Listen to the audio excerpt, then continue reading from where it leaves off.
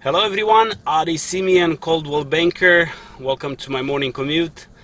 This morning I want to talk to you folks about finding a replacement property when you need to sell first and then purchase. So you're in a big house and you need to downsize, or you're in a small house and you need to upgrade to a bigger house. The problem, what I'm seeing right now, and a lot of people are experiencing in this market, is they're sitting on these properties because they are afraid to put their properties on the market because it's very hard to buy a property. So we're in a seller's market. If you sell now, you will sell your house for more than what it's worth. 100%. You will sell it for more than what it's worth. You're probably going to get 5% at least above what the property is worth, because that's what's happening in average right now. Houses are selling about 5% above asking price, so you're getting 5%. The problem is when you need to sell and buy at the same time, you're constrained by timing, right? You have to try to close at the same time and purchase at the same time, so you don't have any time in between to stay with your stuff in storage or have to move twice, put the stuffs away and then put them back into the new house. So it's tough to synchronize the two.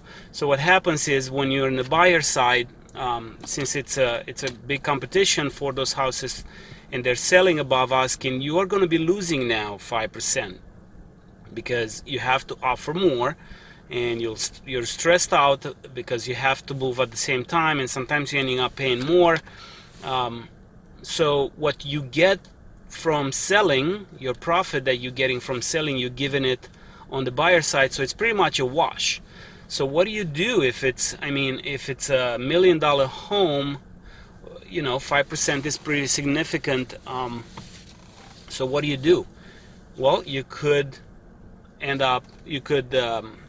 look for a good agent that knows how to negotiate very hard for you, and try to get the new property at market price, so you keep your profit or your 5%. Or you could take the longer, harder route, and don't buy a house. Just sell the house, lease for a little while. You could lease for a month, 2 months, and then purchase, without any stress. Take your time, and look for the property properly and negotiate properly, and buy it like that, and then move into it. You can get a short-term lease, you can get a month, 2 months. It's going to be pretty hard to find, but you will be able to find eventually. But that you have to move twice. Now, another way that I'm suggesting here, what I'm trying to finish this up, there is another way, and because we are looking at a new pullback on prices coming up pretty soon. It's been almost 10 years since the last recession here in California. We have those pullbacks in prices pretty much every 10 years. We're approaching one. So I don't think it's going to be as hard and as bad as last one, where we lost in some places 40% in values. I think it's going to pull back to maybe 10 to 20%, maybe 15%. We'll see what happens. We don't know. We're in a very strange situation right now. We don't have the ingredients of last recession. We don't have the fraud that was happening on the lending side. We don't have a lot of construction going on. We do have it, but we don't have enough construction, so that's why prices right now are racing. We have a lot of demand, not a lot of properties, so a lot of people are now starting to do new construction. We are very behind on inventory. Even on that, it's going to take a year or two until we might be able to catch up and have enough new properties on the market built to level up with the demand.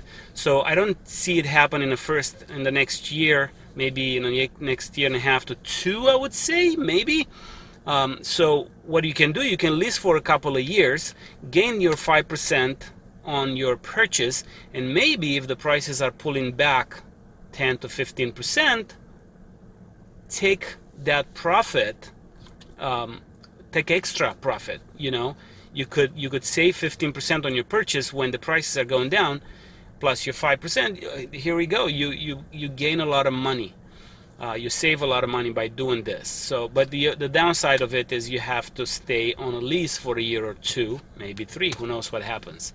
So take that in consideration when you sell. There's a lot of sellers holding on, and there's no reason to hold on. You have ways of selling your house and try to get to the new house.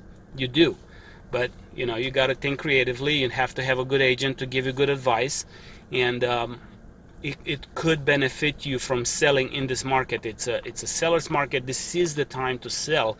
So if you don't and you wait, you might be losing. So there are ways of gaining and taking advantage of this market. Don't be afraid, because it's a matter of knowing what you're doing. So that's all I had to say for today. Thank you. I'll talk to you all soon. Adi Simeon, Coldwell Banker. Bye.